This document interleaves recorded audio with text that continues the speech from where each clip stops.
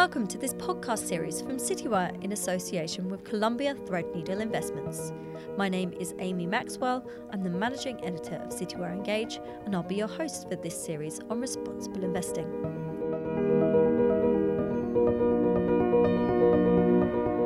For this third episode, I'll be joined by Simon Bond, Columbia Threadneedle's Director for Responsible Investment Portfolio Management, and James Clark, Senior Fund Analyst at Hawksmoor Investment Management, to discuss the development of the social bond market. Of course, we're speaking mere months ahead of the UK's hosting of the 2021 United Nations Climate Change Conference, or COP26. So what better time to delve deeper into the work going on behind the scenes to engage with companies to improve their social standing and the role bondholders can play in expediting this progress. In this episode, we'll also be looking at the key differences between impact and sustainability, understanding how to align investment to the UN Sustainable Development Goals, as well as disavowing long-held perceptions around the influence fixed income investors can have on social outcomes. So welcome Simon and James. Thank you both for joining me today. Thanks, Amy. Thanks, Amy. I'm going to begin with a very broad question, which Simon, I'm going to direct to you. How would you describe the difference between ESG and impact?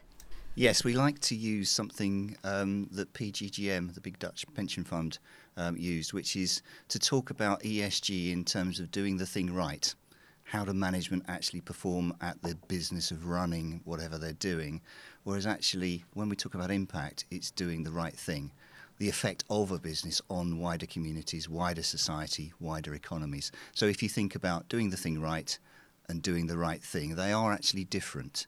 So within the control of management is ESG, whereas actually the externalities of that business is very much more to do with impact. Simon, you've been running the Threadneedle's UK Social Bond Fund since its launch in 2013. And you've also got sort of 25 years' experience in the social and ethical investment and impact universe. So how have you seen this change over those decades?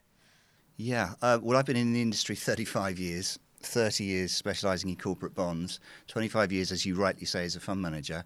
And actually, if you go back all of that time, we would actually say that we were analysing these concepts at the time.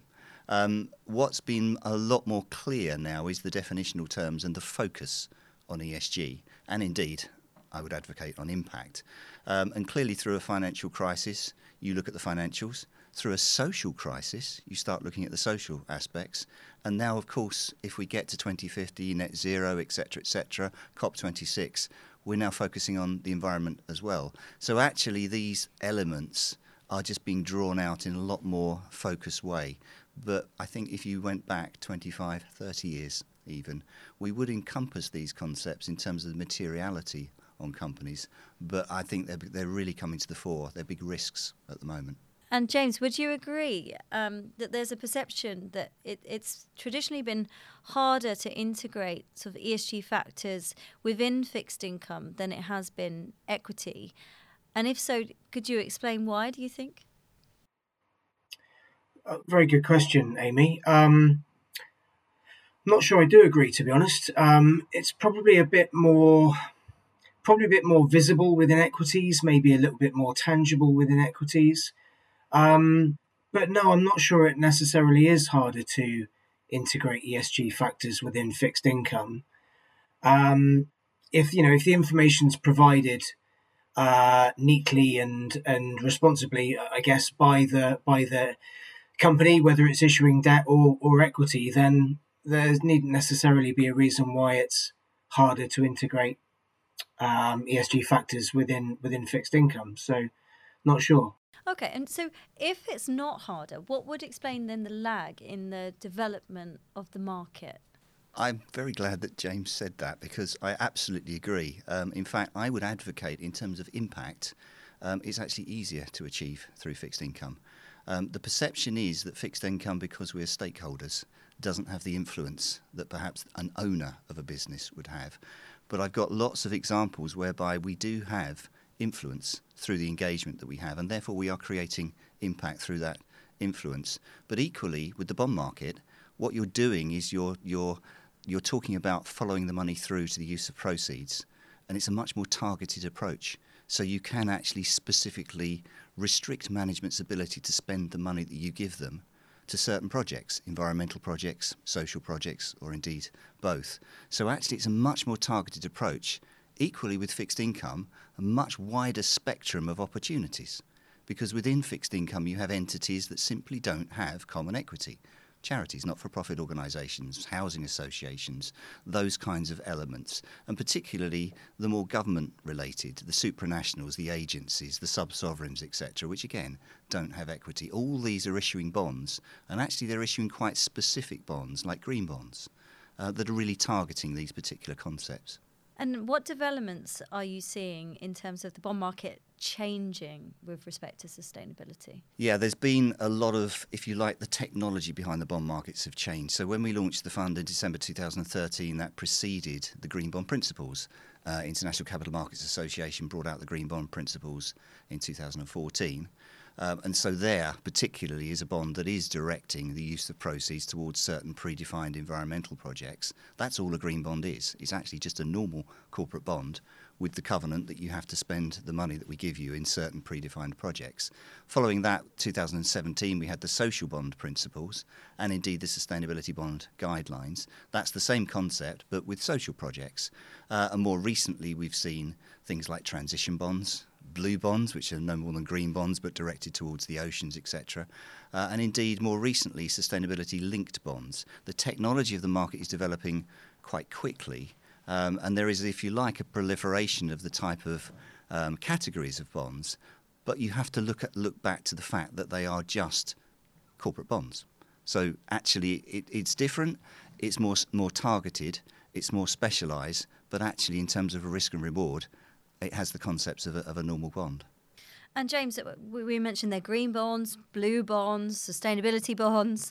From an investor perspective, is this hard to get a handle of in terms of actually deciding where to allocate capital to? I think the main thing for me, Amy, is in fund research work, in meetings and calls with managers such as Simon, this is a great topic to explore and to make sure that we really understand and know much more about, because it's that level of detail that you know that your chosen fund manager is engaging in.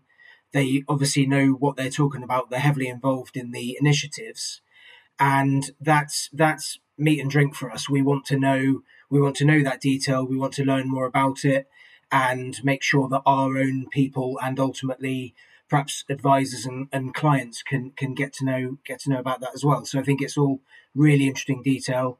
And in this particular case, as Simon's alluded to, the market's evolving over time, and that's great.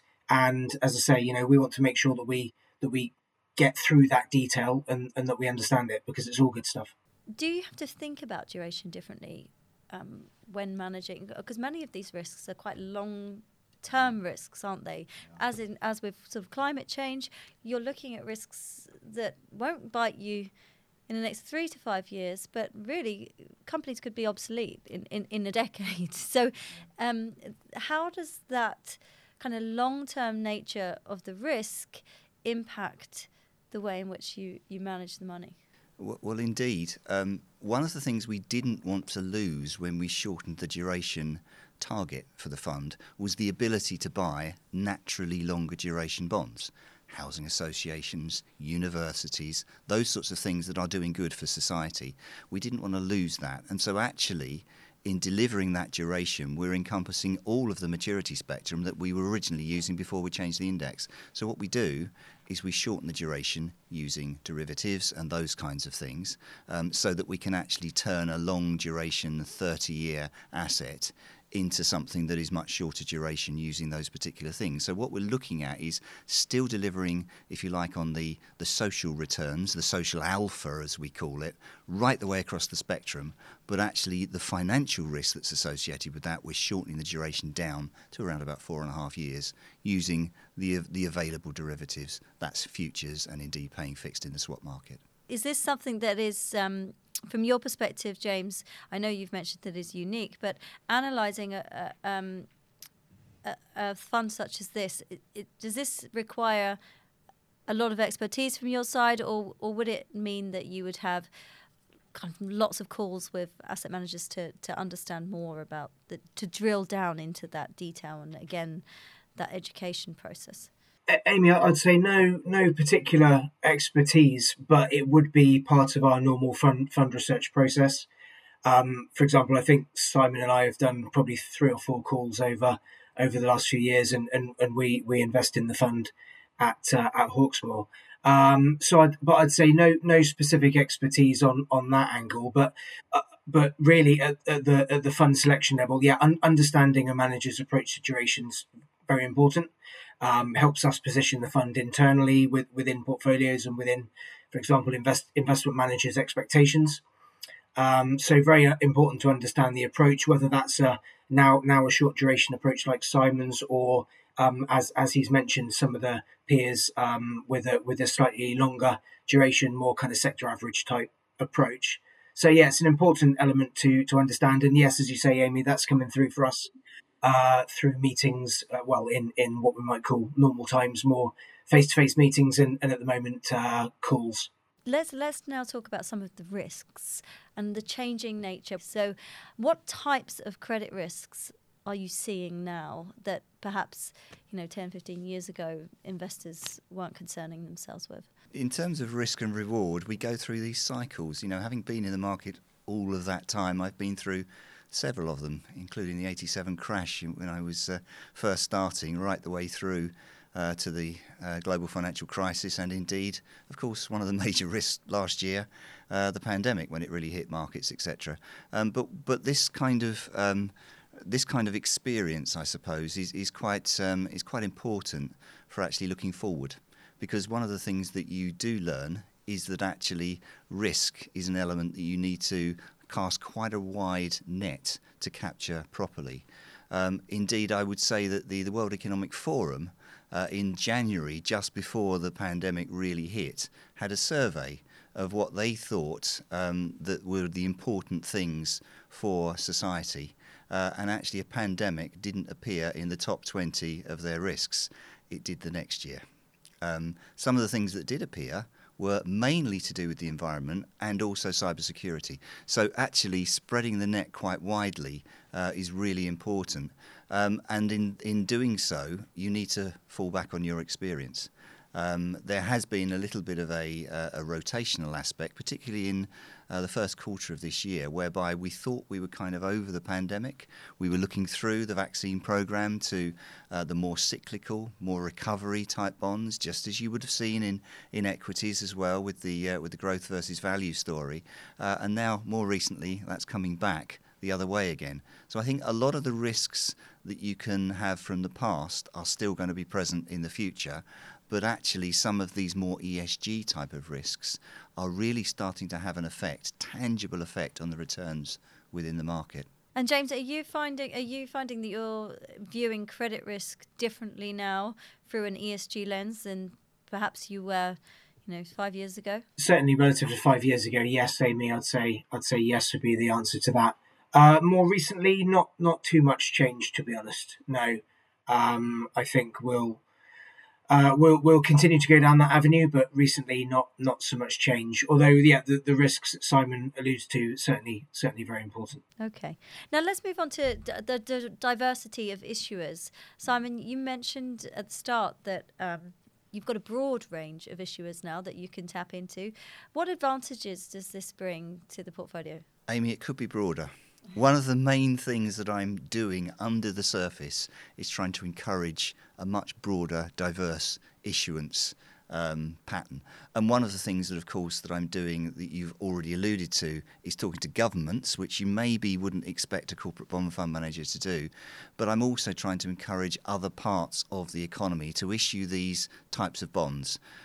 We spent a long while trying to have conversations with the likes of Pearson, who educational publishing should be doing good for society, and indeed they eventually issued a social bond, a bond whose specific use of proceeds was focused, particularly in that case, on remote learning opportunities, and particularly capturing those people that fell through the conventional educational net, so that we didn't lose them, from education entirely, that they provided the kinds of systems that would perhaps provide a more appropriate for their circumstances educational outcome.